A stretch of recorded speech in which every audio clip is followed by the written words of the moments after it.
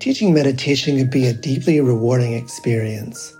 Help others improve their mental and emotional well-being, reduce stress, improve focus, increase self-awareness and self-regulation, all while deepening your own practice and understanding. Join acclaimed author, Buddhist teacher, and Emmy Award-winning musician David Nichtern on Tuesday, May 28th at 6 p.m. Eastern Time for a free online discussion on teaching meditation in Dharma Moon's renowned mindfulness meditation teacher training program. Get certified by Dharma Moon to teach meditation, lead group practice sessions, and work with individual students. Visit dharmamoon.com/BeHereNow for more info and to reserve your spot for the free online event with David Nichtern on May 28th. I'm Rachel, the creative director for Ram Dass's Love Serve Remember Foundation, and I'd like to welcome you to our Inner Academy, a virtual Dharma hall where our family of wisdom teachers will help you navigate your daily life by bringing ancient wisdom into a modern context. With over 200 hours of audio and video teachings, meditations, and practices from teachers like Ram Dass, Krishna Das, Sharon Salzberg, Jack Kornfield, Roshi Joan Halifax, Joseph Goldstein, and many more, the Inner Academy is your core resource for finding balance, presence, and navigating the ups and downs of your daily life. The Inner Academy has guidance for every step of your journey. Choose from an annual or monthly membership and gain access to past and future courses, retreat replays, virtual community, and much more. If you've been familiar with Love Serve Remember Foundation for a while, you'll know that most of our offerings are given freely or on a sliding scale basis. So when you subscribe to the Inner Academy, you're paying it forward and bolstering our ability to continue creating accessible offerings for all in the future, as Ram Dass wished for us to do. Be here now and start your journey with Ram Dass's Inner Academy today. For more, visit ramdass.org/Inner Academy. Worried about letting someone else pick out the perfect avocado for your perfect impress them on the third date guacamole?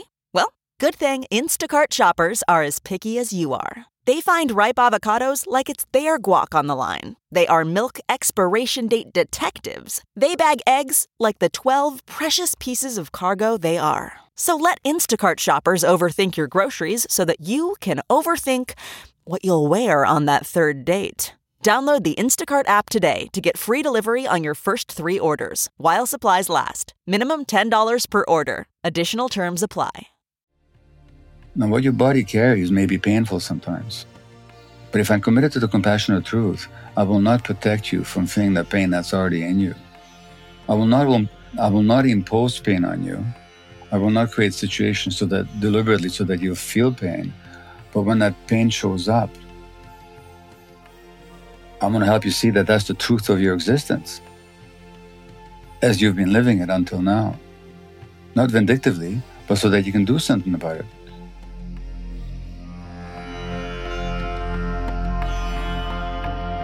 Welcome to the Metta Hour with Sharon Salzberg, where Buddhist wisdom meets everyday life.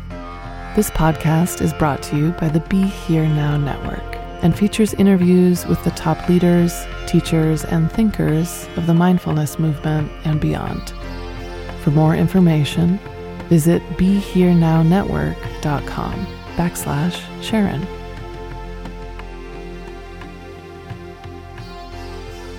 Hi, I'm Sharon Salzberg, and today I'm speaking with author Dr. Gabor Mate. Gabor is highly sought after for his expertise working with addiction, stress, and childhood development. He's written several best-selling books, including the award-winning In the Realm of Hungry Ghosts, When the Body Says No, and Scattered, and co-authored the book Hold On to Your Kids. His works have been published internationally in nearly 30 languages. Gabor's new book, The Myth of Normal, has just been released in September of 2022. So a very warm welcome to you. It's so nice to be together again. Congratulations on your new book. It was such a pleasure and kind of a wonderful feeling connecting recently. And you're doing such amazing and interesting work in the field. So I'm delighted to have you here today. So let's talk about your book, The Myth of Normal, Trauma, Illness, and Healing in a Toxic Culture. I love the title and the subtitle, by the way, because it, if you're thinking in terms of blame, let's let's look at a broader scope. So maybe the place to start, I'm sure you're answering this question a million times, is how do you define normal?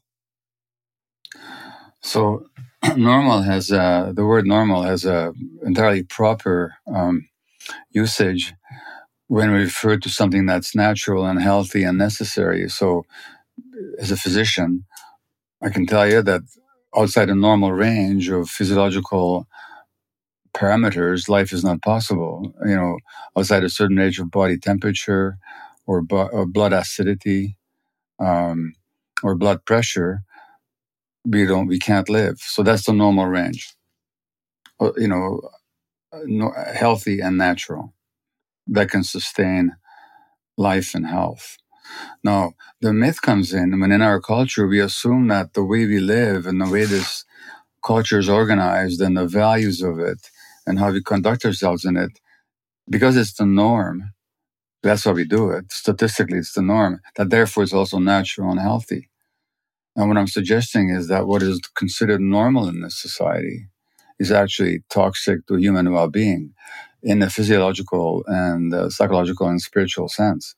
So that the second meaning of the myth of normal then is that the assumption, therefore, that people who get sick, who get illness mentally or physically, those are considered abnormal. I'm saying no, those are normal responses to an abnormal environment. So there's a myth of normal on those two levels. I once heard the term trauma, referred to as a normal reaction to an abnormal environment. So it's a little bit like that, right?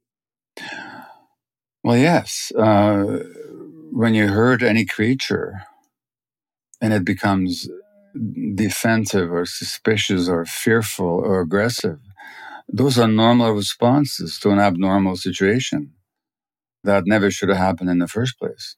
Or if a child is in a situation that's very difficult to endure emotionally and or physically, and therefore they disconnect with their body, and that disconnection is the essence of trauma. But that's a very normal response to an abnormal circumstance.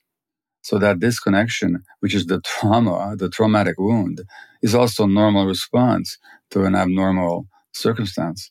And I could talk about all the manifestations of trauma in mental health, whether it's depression, anxiety, psychosis, the tuning out of ADD, mood swings, or physiological conditions that show up as physical disease in the body. These are normal responses to abnormal, traumatizing circumstances.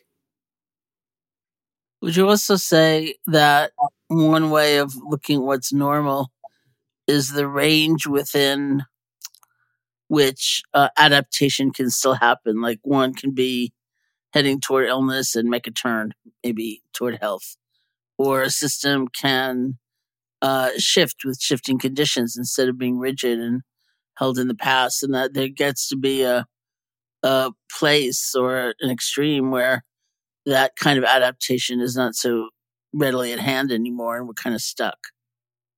Well, I was just reading Dostoevsky's House of the Dead, which is a barely fictionalized autobiography of his stint in a Siberian prison camp during Tsar's times in the 19th century. And one of the things he said, and I'm paraphrasing, is that men can get used to anything, and that maybe is their most noticeable characteristic. So we can get used to almost anything, but that doesn't mean that we'll function very well in all circumstances. So evolution prepared us to live within a certain set of circumstances and experiences and relationships to ourselves, to other people, and to nature. Now, we can sustain life. Human beings are more adaptable than any other mammal, for sure. So we can sustain life far away from those evolutionary conditions. But that doesn't mean that I'll be doing at our best in those conditions. And especially when those conditions take us far away from our essential emotional nature. we're going to suffer. So we can adapt, but that doesn't mean that we do very well. Mm-hmm. So do you think that's why that sort of alienation from our essential emotional nature and what might be healing, do you think that's why we're seeing a rise in chronic illness and addiction, no matter what else is happening in terms of food availability or whatever? Well, there's an article in the New York Times 10 days before we speak, which is to say the Sunday New York Times, sometime late in August 2022. Front page headline article about a teenager who's on 10 different psychiatric medications. 10 different psychiatric medications given to an adolescent. Now, this is almost the norm in the United States. It's an extreme, but it's not far out of the mainstream experience where the number of children and adolescents being diagnosed with all manner of psychiatric disorders is rising significantly. There's all kinds of hand-wringing in the press, as there was in the New York Times and the New Yorker within the last few months, about the rising tide of childhood suicides. We're medicating our kids left, right, and center for all manner of conditions. The average American adult, 70% of adults in the States are on at least one medication. About 40 to 50% are on 2 medications. And either we assume that there's some kind of a mysterious pandemic of pathology for which we don't know the cause, or we say, well, what is it in the conditions of life in this culture that is driving this level of pathology? And I'm saying that it's the very nature of this culture to engender illness because it's so far removed from our evolutionary needs as human beings. Well, interconnection is a big theme in your book, and I wonder how that relates to that sort of kind of primary evolutionary need, you know? Sure. So, shall I tell you how a baby elephant is born? When a baby elephant is born, when the mom goes into labor, the mother elephants stand around in a circle. When the infant elephant hits the ground, all the mothers stroke them with their trunks. Birth in amongst elephants is a communal experience. That's determined by evolution. Now, human beings also have evolutionarily determined experiences and needs. One might say expectations, although these expectations are not conscious. And we evolved not as individual, disconnected, isolated, aggressive, competitive, mutually hostile creatures, but in small band hunter-gatherer groups where life was communal, where generosity and giving was not distinct from self-interest, where selfishness in the modern sense wasn't even known, where children grew up around adults, all kinds of adults, not just their parents, who all acted as the family, where children grew up amongst playmates of different ages and engaged in free play out there in nature. Now, Jean Lidloff, in her wonderful book, The Continuum Concept, talks about how human beings are expectations for certain things. So our lungs don't just expect oxygen, they are an expectation for oxygen. Because in the absence of oxygen, our lungs will never have evolved. Same with the human organism. So human beings are an expectation for attachment, for closeness, for contact, for connection, for security, for communality. We're an expectation for it. To the extent that we suffer when we're oxygen deprived, we also suffer when those evolutionary needs are denied to us, which this culture is at the pinnacle of denying those needs, as we can see all around us in so many ways. So yeah, we suffer because we've got far away from our evolutionary nature. Now, when it comes to science, there was a great scientist called the Buddha 2,500 years ago who said that, look at a leaf or a raindrop and think of all the conditions that were necessary for the existence of that leaf or a raindrop. When you look at that leaf, it's not an isolated entity. It contains the sun in a form of photosynthesis and light. It contains the water from the ground, from the sky. It contains minerals from the earth. That leaf is a manifestation of the whole universe. So is every little thing in the world a manifestation of the whole universe. And so Buddha said, without the one, there cannot be the many, and without the many, there cannot be the one. Then is the Buddha's modern and recently deceased great heir, you might say, in spiritual life, Thich Nhat Hanh, who talked about not being but interbeing. It's not that we are, we inter-are. Now comes modern science. And this is modern science that's not controversial. It's been published and documented over and over again, except it's completely unknown to my profession, the medical profession, which is that the individual organs are part of a body. That body is inseparable from the mind, so that it's much more scientific to speak of the body-mind, as some researchers have, than of body and mind. So that there's a unity of mind and body. Furthermore, there's interpersonal mind-body, because my mind and how I treat you and how I talk to you and how I relate to you will affect your mind, which will affect your body, which means that not only is our neurology interpersonal, so Dan Siegel, who both is a psychiatrist and a trained physician and, of course, a meditation advocate, a mindfulness advocate, he talks about interpersonal neurobiology. Now, as a physician, I take that a step further and I say, yes, and that also creates interpersonal biology, which means that our biology is inseparable from an environment. And that environment includes not just the physical factors, such as, food and climate and, soil conditions and so on, but also our emotional climate, given the inseparability of the mind-body unit. And so therefore, interconnection is the theme in my book. And it's the sense that interconnectivity is denied in practice, ignored, even it leads us down all kinds of wrong paths when it comes to understanding illness and health, let alone the true nature of human beings or how we should relate to one another. When you were first starting to speak, I thought of Thich Nhat Hanh, and I thought about how many times I have seen him lecture in different contexts where he'd hold something up. The last time I saw him was in New York City some years ago. He held up a sunflower, and he would say exactly what you said.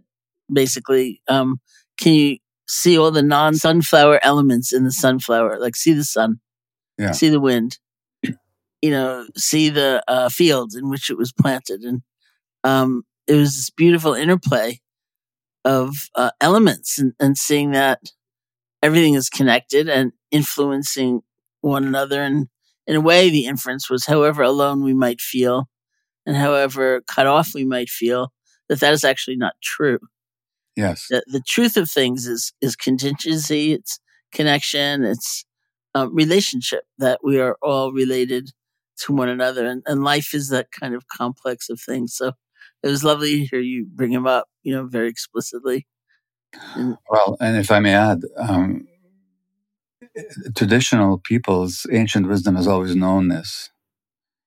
Modern science has proved it over and over and over again. Yet as a culture, and certainly as a medical culture, we've forgotten all about it. Mm-hmm. So my friend, the Pard Lakota physician and psychiatrist, Dr. Louis Mel Madrona, told me that in the Lakota tradition, when somebody got ill, the community would in effect say to them, "Thank you. Your illness is manifesting some dysfunction about our whole community. So your healing is our healing." And not that you have this mysterious, isolated pathology striking some organ of yours in your body, but that your illness, in whatever organ it shows up, manifests something about our whole conjoined existence. And then when you understand that, and then you look at the scientific evidence, for example, that the more episodes of racism a Black American woman experiences, the greater her risk for asthma. Mm-hmm. Or the more stressed the parents are, the greater the child's risk for asthma. Or the fact that in Canada, my country, an Indigenous woman has 6 times the rate of rheumatoid arthritis than that of anybody else, despite the fact that our Indigenous people used to have no rheumatoid arthritis whatsoever before colonization. That should tell us something about the interconnection of things and how a cultural environment, in this case, one of terrible abuse, exclusion, and oppression, shows up in the bodies of individuals. And then they go to a doctor. Now you got inflamed joints. Here's a pill. But there's no connection made between that person's life and the culture in which that person lives and the identified pathology. I remember, and I don't know if it's still a prevailing use of language or theory in Western psychotherapy, but for a while, I remember when I got back from India and was first really kind of looking at those other schools of thought, and would see things about the identified patient, like as a family would come and say, little brother is like bad, or really a problem. That's the problem. And the concept of identified patient was interesting because it seemed to place things back in the system, just as you're talking about. Yeah, when I see an addicted person, I'm seeing a multi-generational family is what I'm seeing. A multi-generational family in the context of a certain culture. So that person is simply the canary in the mine, the most sensitive one, who has downloaded maybe the most pain and therefore has the greatest need to escape from the pain, which is what all addictions represent. So again, this whole idea in Western medicine that addictions are genetic diseases. A, they're not genetic, and B, they're not diseases. They're responses to the environment, and particularly to the environment of pain on the part of very sensitive people who find it an escape temporarily from that distress to engage in some addictive behavior, whether it's to do with drugs or behaviors, whether it's pornography or gambling or shopping or whatever it is. Which also means that the healing needs to happen on a communal level, ideally, if that's possible. So I'm fascinated by this idea of those who download more suffering, for whatever reason. So is that one way you might describe trauma? Those people are more prone to be traumatized. But that's not how I define trauma. Now, those people are more prone, and I can talk about what trauma is, but the reason those people are the canaries in the mine is they don't inherit diseases. Like you don't inherit addiction, you don't inherit psychosis or depression, contrary to all the genetic mythology out there. There's been no gene ever found that if you have it, you'll have either an addiction or a mental illness of some kind. There's no gene that's ever been found that if you don't have it, you will not have an addiction or a mental health condition. There's no group of genes that if you have them, you'll have a certain medical or mental health condition, nor any gene found that if you don't have it, you won't have that condition. What they have found. Now, there are certain genes for certain illnesses. One of them runs in my family, muscular dystrophy. If you have that gene, you're going to get the disease. There's certain genes for ovarian and breast cancer. If you have that gene, you won't necessarily have the disease, but your risk is much, much higher. But out of 100 women with breast cancer, only 7 will have that gene.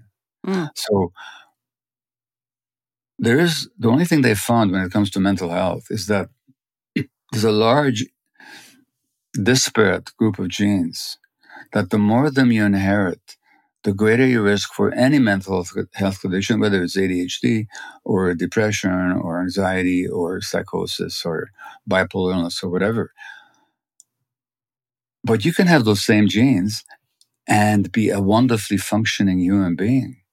So what's being inherited, in fact, better than average. So what's being inherited is not disease, but sensitivity. And the more sensitive you are, the more affected you are by the environment, which also means that if the environment is traumatizing, you're more likely to be traumatized because you're that much more sensitive. That's not in a nurturing environment, you'll be that much more intuitive, creative, socially adept, and a leader or a shaman or somebody like that, artist. Now, trauma, therefore, is not that sensitivity.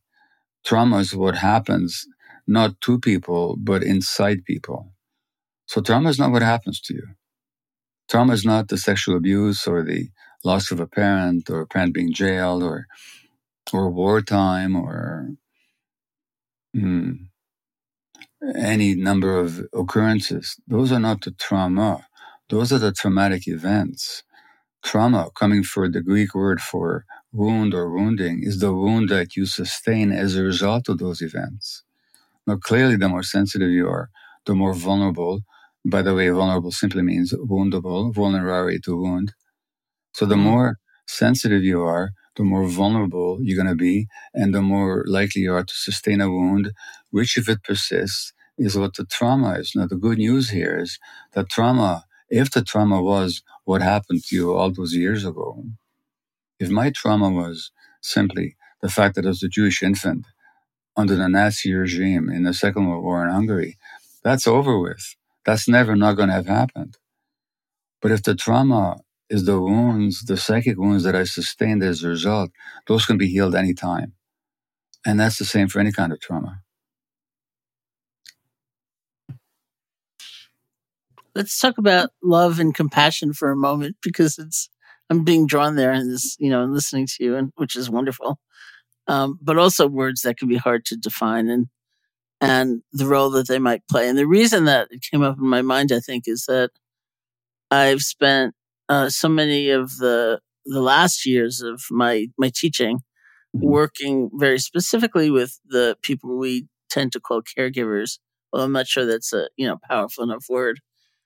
People who, whether in their family life or their professional life, are kind of the helpers in the world. I don't mean in a bad way. Yeah. But the people like healthcare workers, social workers, therapists, first responders, and sometimes they're working in the field of great trauma, other people's trauma, and often become burdened by it themselves, not just tired or burnt out, but really, life becomes meaningless, and it is sort of a traumatic response, and we call it vicarious trauma. And one could say these are people, as we know, can have enormous compassion for others, and but they're burning out for some other reason. And the rest of society, we may look at, and we see the coldness or we see the cruelty, and we think, where's the compassion for everybody? But they're both kind of troublesome in different ways. Well, first of all, I would flatly assert that there's no such thing as vicarious trauma. Okay, let's go there. There's either trauma or there's no trauma, but there's no vicarious trauma. Being a healthcare worker myself, I can tell you my sense of what this is about. Yeah. So first of all, who goes into that kind of work in the first place? Right. Very often it's people who in childhood undertook the role of being the caregivers long before they were ready for it. They've had to take care of the emotional needs of their parents by suppressing their own. Now, I can tell you that medical training demands that you suppress your own needs and you don't even think about them. That's true in healthcare training in general. So first of all, the kind of people drawn to that kind of work are, to a significant degree, activated by genuine idealism and compassion and metta. But on an unconscious level, they're also driven to take care of others in order to feel okay about themselves. Because that's how they had to survive their childhoods. So those are the people that tend to become healthcare givers. And, given the message I got as a Jewish infant under the Nazis that I wasn't wanted, that message came through my mother's stresses and her grief and her giving me to a stranger because she couldn't keep me alive anymore. The message I got, I wasn't wanted. And if you're not wanted, as I've often said, go to medical school. You'll be wanted all the time. But that emptiness that I'm not wanted for who I am, only for what I do, never gets satiated. So that's the first point. So who goes into that work in the first place? Secondly, as I describe in my book, in my chapter on psychedelics, it was some shamans in the Amazon jungle who pointed out to me, who knew nothing about me as an individual. They weren't impressed with my books because they never heard about them. They weren't impressed with my reputation because they weren't familiar with it.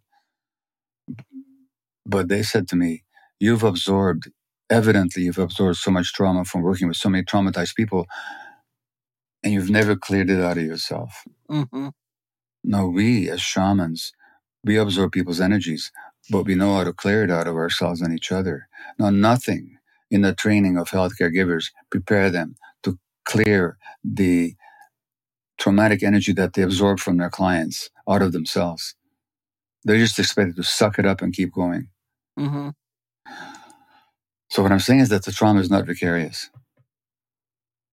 It's actual. It's not because of somebody else's trauma that you're witnessing. Mm-hmm. It's because of the trauma in yourself that you haven't dealt with and the ongoing absorption of other people's traumatic energies. There's nothing vicarious about that. And actually, to complete this line of thought, yes, Sharon, these people show a lot of compassion to everybody except themselves.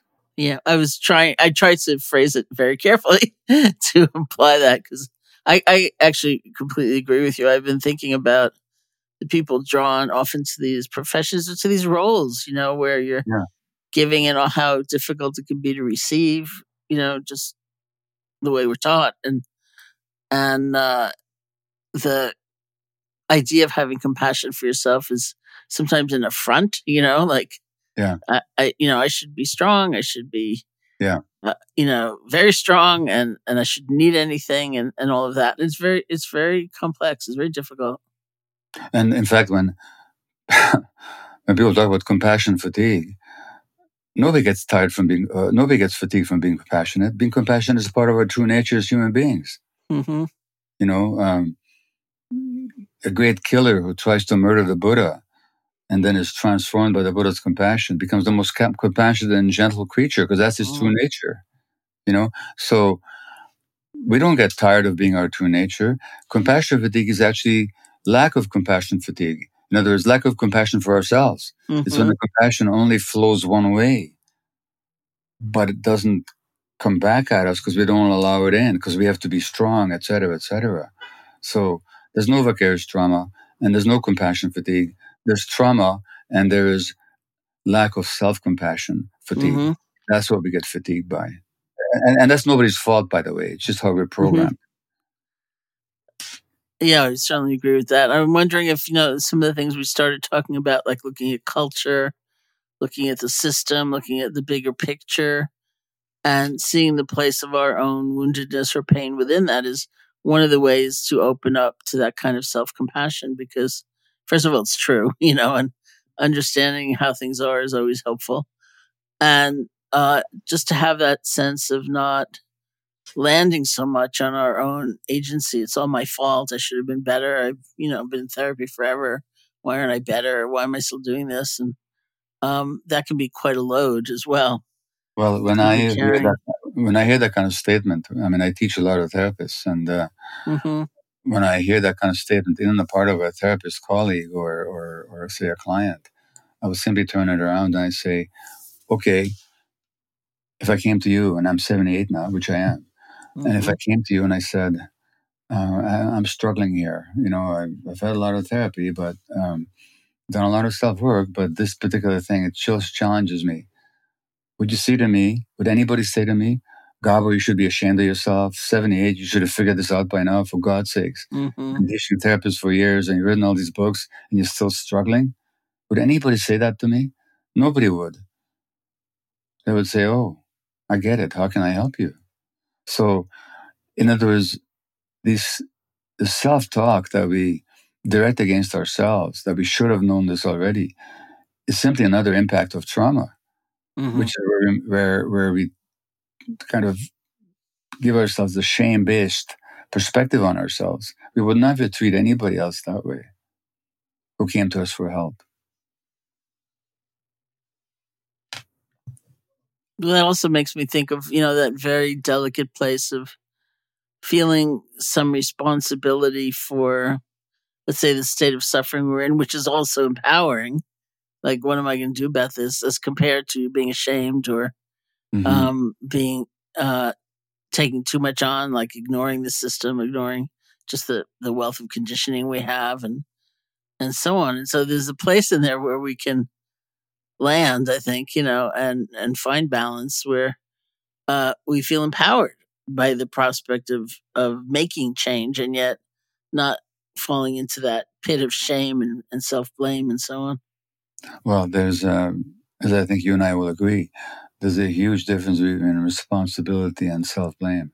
Mm-hmm. Responsibility, not to be trivial about it, but we've heard this many times, responsibility, the capacity to respond. Well, without that, we have no agency, we have no way out. So we have to be responsible. And the question is, how do we help people get to that point of responsibility? But that's not the same as blame.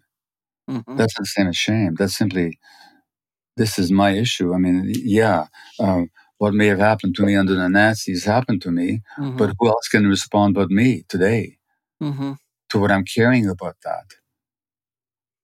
And so responsibility is essential. Blame is a toxic burden. And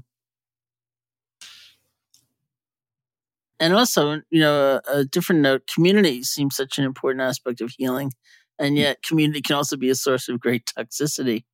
So how do we find or create healthy community for ourselves?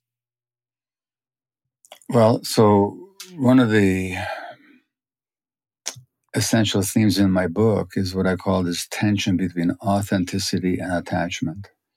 And authenticity, from the word auto, for self, is simply our capacity to know our emotions fully and to experience them fully and to know how to act on them when necessary.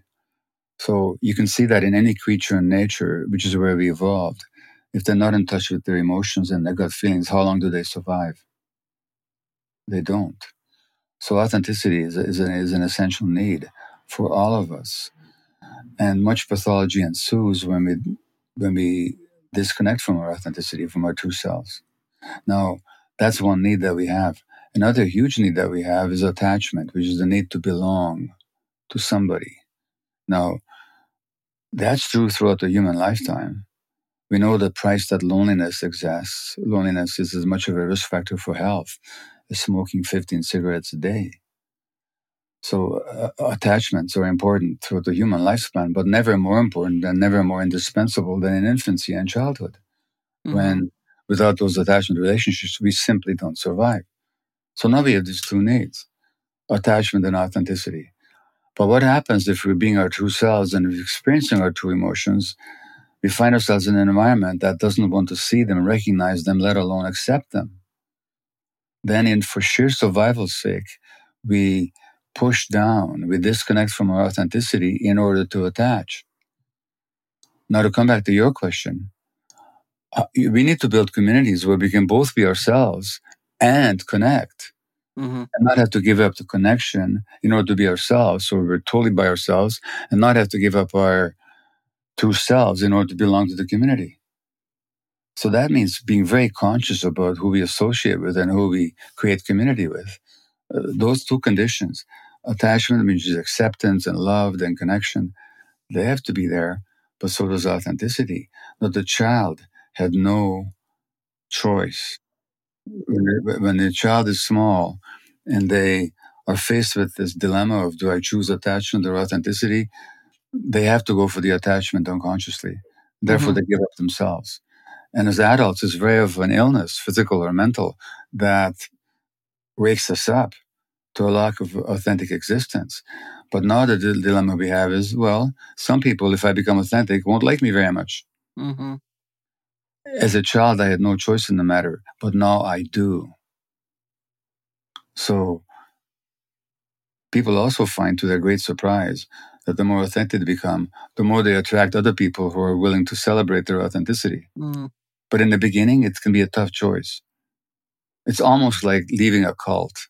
You know how extreme that can be. How if you never belong to a cult, you'll never know. I haven't. except a human cult,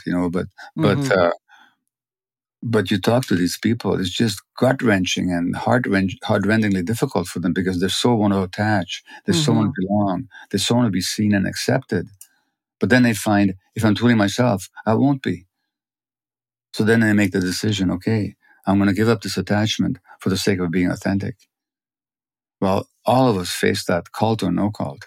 All of us face that tension in our lives, in our personal relationships, in our relationship to work, in our relationship to society. Well, in your book, you have a whole section exploring healthy child development. And is that where you feel the answer lies to many of the wellness challenges we face? Like going back there and looking at that. You talk in the book about a child's non-negotiable needs. Yeah. Which begin in utero. So there's a chapter on intrauterine life. And now we know from all kinds of science that a mother's stresses translate into stresses on a child and have an impact on a child's development. So that if we have to begin somewhere, let's begin at conception. And let's begin at the kind of care that pregnant mothers get and the kind of conditions under which they have to live and work and their relationships, are they supportive or not. We have to start attending to that for the sake of the future child, as we know from all kinds of science. Then there's how we birth in our society. Birth in our society has become largely mechanized, alienated, and tramples on both the mother's and the infant's need. Now, medical interference, or I should say medical intervention, can be life-saving and essential and elegantly beautiful sometimes, as I've practiced and seen. But the interference that now we impose on human labor, it's beyond. In many countries, including here in my own province of British Columbia, there's a cesarean section rate of 40%. 40%. It shouldn't be any more than 10 or 15%. So that's a huge interference. Then there's the fact that in the United States, 25% of women have to go back to work within 2 weeks of giving birth. For surely economic reasons. That means a massive abandonment of a quarter of Americans' children, because that's how the infant experiences it. The mother doesn't mean to abandon the child, but the infant only experiences rejection. Can't help it, because he, she, they need to be with that mom at the minimum of 9 months, and actually for much longer than that, for healthy development.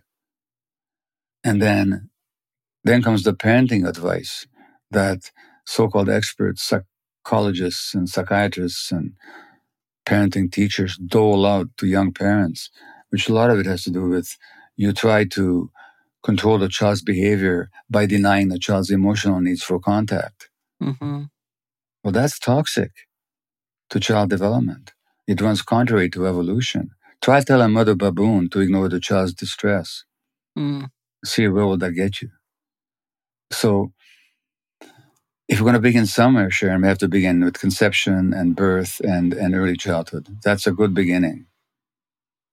That's a good place to begin. Do you think it's ever too late? I mean, I ask that quite sincerely, do we just say at some point, damaged or, Well, what would the Buddha have said about that? Oh, absolutely not. We never say that. Yeah, well, there you go. Why would I? Well, I don't know. You might have a different viewpoint. Who am I to argue with the Buddha, No, there's a good perspective. That's great. No, I don't think it's ever too late because, again, the wound is not, the trauma is not what happened to you. It's the wound that you sustained, and wounds, they can be healed. They can be healed. It's a lot of work, a lot of awareness, maybe a lot of support that we need, but it's not beyond anybody who's got consciousness. And that's why the longest section of my book is actually not just outlining the toxicity and the manifestations of toxicity in terms of health in our culture, but the longest segment of the book is actually on healing, which, by the way, I didn't plan that way. It just turned out that way. That's beautiful, and I think rightful. I think that's appropriate. Yes. And I mean, people have different manifestations in their life of support. People who come together who have faith in you when you have no faith in yourself, or cast a different vision of what they think of you. And it is hard, of course. You're right, and something is very hard. But I encounter that kind of doubt a lot, and I never believed it. Somehow, from the first time I encountered the Buddha's teaching was the first time I felt included. Really, in that kind of sphere of possibility, and they were never separate from me. It was always the same, like, oh, the Buddha thinks I can do it, in effect, look at that, me too, I can do that. Well, so then you've had a different trajectory than mine, because I've never been inside anybody's teachings deeply enough to unconditionally accept whatever they say. That's the first one. Yeah. But the second point is that I, even after decades of experience as a physician and a healer and a teacher, I had this sort of fixed emotional position that I can help everybody else, but I can't be helped myself, because I was wounded too early and too deeply, and it's too ingrained. Now, intellectually, I knew that wasn't the case. That couldn't be the case. I mean, how would I be the only one? Since I didn't believe about anybody else, how could it be true for me? Intellectually, I know that. But, this intellectual awareness doesn't necessarily translate into an emotional absorption of that truth. And it was fairly recently that I have been able to let go of that fixed belief of mine. Intellectually, again, I would have vigorously and eloquently argued against it at any time. Yeah. But to let go of it on the personal level, I didn't have that faith that you did, that since the Buddha said it, therefore it must be true. I had to really learn that for myself. Well, I mean, I think we all do learn it. I think the question is, we have to learn it. I think for so many of the people I encounter, there's this fundamental, deep fundamental belief that they will be left out of that sense of possibility. And so they stop. And the important thing is not to stop growing and changing and so on. So, I mean, you speak a lot in the book about compassionate inquiry, which now there would be a role for compassionate inquiry to our own kind of fundamental beliefs about what we're capable of. I wonder if you could say something about the role of compassion in our healing. So, in my compassion inquiries, on the one hand, just very specifically the name of a course or at least an approach to therapy that developed out of my work with the help of many others, and now is a year-long immersive course that people can take online. This is for therapists and physicians and counselors and body workers, anybody who works with human beings in that sense. So that's a specific meaning. It's a specific course of study. There's a layperson version of it as well that's not participatory, but it's self-guided and so on. But apart from the course of compassion inquiry, it's also just an approach to life and to understanding ourselves. And what does compassion mean anyway? Well, again, if you look at the meaning of words, passion means to suffer, Latin. Like the passion of Christ refers to the suffering of Christ. And calm means with. To suffer with means simply that when I see you suffer, I feel some pain. It hurts me. I don't want you to suffer. And I feel with you. It doesn't mean I'm suffering to the same degree or whatever, but it's a discomfort for me to see you suffer. But that's not enough, because as Thich Nhat Hanh pointed out so eloquently so often, you can't help somebody unless you understand the source of their suffering. So that's what I call the compassion. That's the second level. The first one is what I call ordinary human compassion. The second is what I call the compassion of understanding. So, you might not want to see somebody addicted, but if you think their addiction is an inherited disease, you can't help them. But if you understand that what they have is a pain response to adverse life circumstances, now you can understand that in engaging in the addiction, they're just trying to soothe themselves. Mm-hmm. But that's the compassion of understanding. Now you can actually help them. The third level is what I call the compassion of recognition, which is simply the awareness that whatever's in you is also in me. So that when I was working with this highly addicted population here in Vancouver's downtown east side, people hooked on heroin and cocaine and crystal meth and everything else, and with their HIV and hepatitis C, and I'm being a middle-class, successful physician, but there was nothing about them that I didn't see in myself. The emptiness, the pain, the desperation, the willingness to manipulate, to pursue the habit, all that was in me as well. My circumstances have been a lot more fortunate. That was the only difference. That's what I call the compassion of recognition. The fourth level is what I call the compassion of truth, which means that what we're committed to is not to make people feel better, but as somebody once said, but to help them, not to make them feel better, but to make them better at feeling.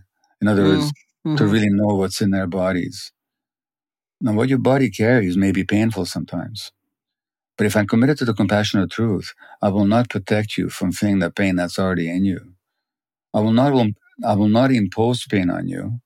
I will not create situations deliberately so that you'll feel pain. But when that pain shows up,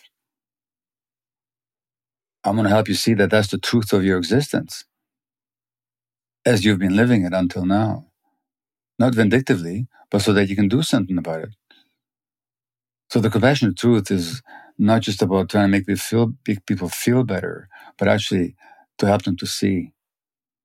And compassion is really needed for that, because as A.H. Chalmers points out, only when compassion is present will people allow themselves to see the truth. Mm-hmm. And then there's a fifth level of compassion that I call the compassion of possibility, but perhaps I'll forego explaining that now. But what I'm saying is that compassion exists on these different levels, and we have to be in touch with them all to really help ourselves and everybody else. Well, because you're perhaps best known for your work with addiction, I want to come to that before we come to a close. So there have been a lot of strides, it seems, in the past decade with new treatment models, some great new approaches with plant medicines, with it's kind of a different vision, more along the lines of, I think, what you're saying, rather than, so much like a disease model, for example. And can you talk about how that work is evolving? Well, I will agree that a trauma-based understanding of addiction is getting more and more accepted, but it's still an outlier when it comes to medical practice. And it's still an outlier when it comes to the 12-step programs. And it's still an outlier when it comes to a lot of addiction facilities who still see addiction as kind of this disease thing, which is a step forward from seeing it as a moral choice or a failure of will. But it's still short of the mark. So I do have these 2 chapters in the book about what is really addiction really all about. Plant medicines, yes, specifically. There's certain specific plants that you can even use to prevent withdrawal from opiates. Most physicians have never heard about it. It's illegal in North America, naturally. But it can perform miracles in terms of opiate addiction. So I have a lot of experience with, and therefore reverence for, psychedelic modalities. But those who will, as popular as they're becoming, they're very expensive, they're culturally strange, and they're not generally available. It'll be a long time before they are, especially for addictions.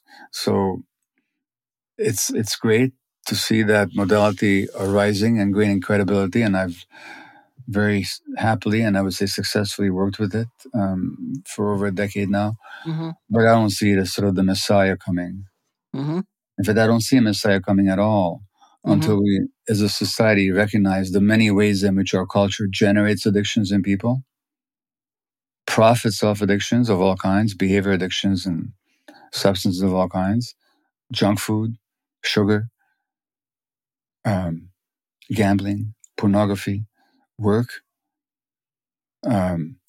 Consumerism itself is an addiction process. And consumerism itself is at the very heart of capitalist culture. So until we look at the larger picture and deal with some of the sources, it's always going to be a rearguard battle. Although, in individual cases, a process that can be very successfully and beautifully engaged in, thank God. Mm-hmm. Amen. So to close our conversation, although I hate to let you go, I'm sure I should, I'd like to invite you to lead everyone listening in some kind of reflection or practice. Sure. So that's not so hard because I can crib right from my own book here. Excellent. Plagiarizing myself. So one of the dynamics that I've seen lead to illness of all kinds is the difficulty people have saying no to the demands and expectations of other people in the world. I'm talking about when there's a no that wants to be said, but you don't say it. One of the books I've written called When the Body Says No, The Cost of Hidden Stress. Because a lot of chronic illness, not all, but a lot of it, in fact, the majority of it, occurs to people that just don't know how to say no. Why don't they know how to say no? You've never met a one-day-old baby that doesn't say how to say no, at least in gesture and voice. And the first thing that people start saying at age 1.5 is not yes, but no. Come to dinner, sweetheart. No.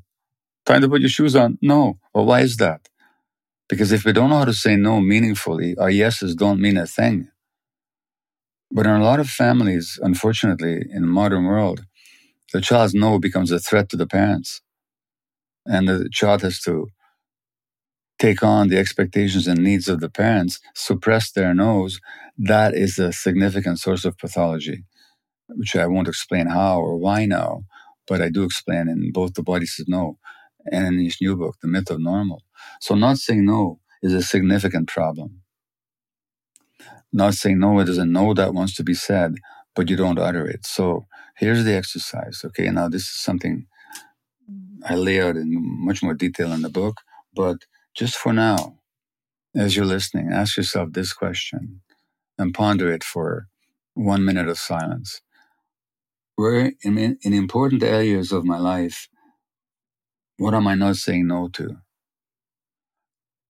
And I'm talking about a no that shows up that you want to say, but you don't, or the no that wants to be said, but you don't utter it. Now, to give you a hint, this usually show up in 2 major areas of our lives: personal relationships, friends, partners, and so on, parents, and it shows up in work. So here's the question, which I'm asking all of you to ponder for, let's just say 60 seconds for now. In important areas of my life, where is it that I don't say no?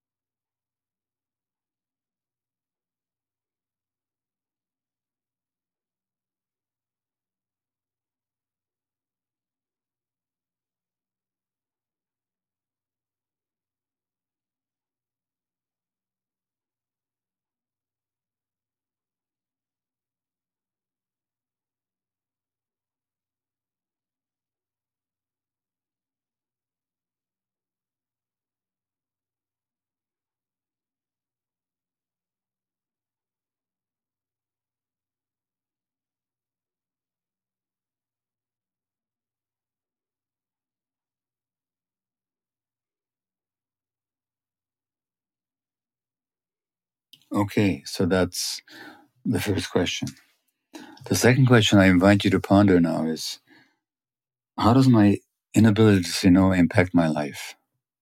So what happens within my body or within my psyche when I don't say no? Somebody asks you for coffee. You're tired. You had a busy day.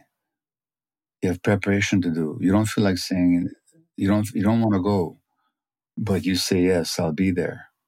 What is the impact on you? Your partner asks you to have sex with you. You don't feel like it, but you say yes because you don't say no, and so on. At work, you're asked to take on more responsibility, but you're already carrying more load than you want to. You don't say no. So what is the impact on you of not saying no? What's the impact on your body and on your psyche? That's the second question. And please begin to ponder that one.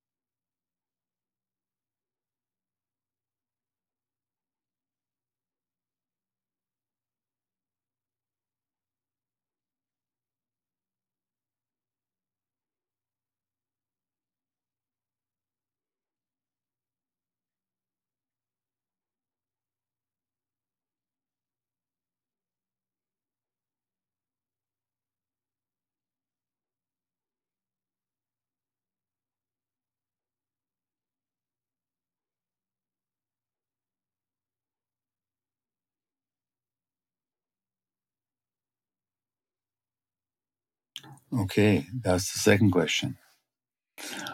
Now, the third one, which I'll articulate for you in a moment, is based on my understanding as a physician and all the science that I've looked at, is that your body sends you signals all the time. You just don't know that your body's sending you a signal. That signal could be fatigue, dry mouth, anxiety, poor sleep, overeating, undereating, back spasm, stomach aches, frequent colds, whatever it is. So this question is, third question is, what bodily signals have I been overlooking? What symptoms have I been ignoring that could be warning signs were I to pay conscious attention? So basically, I'm just asking you to take a body inventory of yourself over the last week or so. And what has your body been signaling that perhaps you weren't aware were signals? Not what was the signaling, what was the form of the signaling? What symptoms, what discomforts might have you been experiencing? So the question is, what bodily signals have I been overlooking? And we'll give that 1 minute. And we'll pay attention to your body on this one.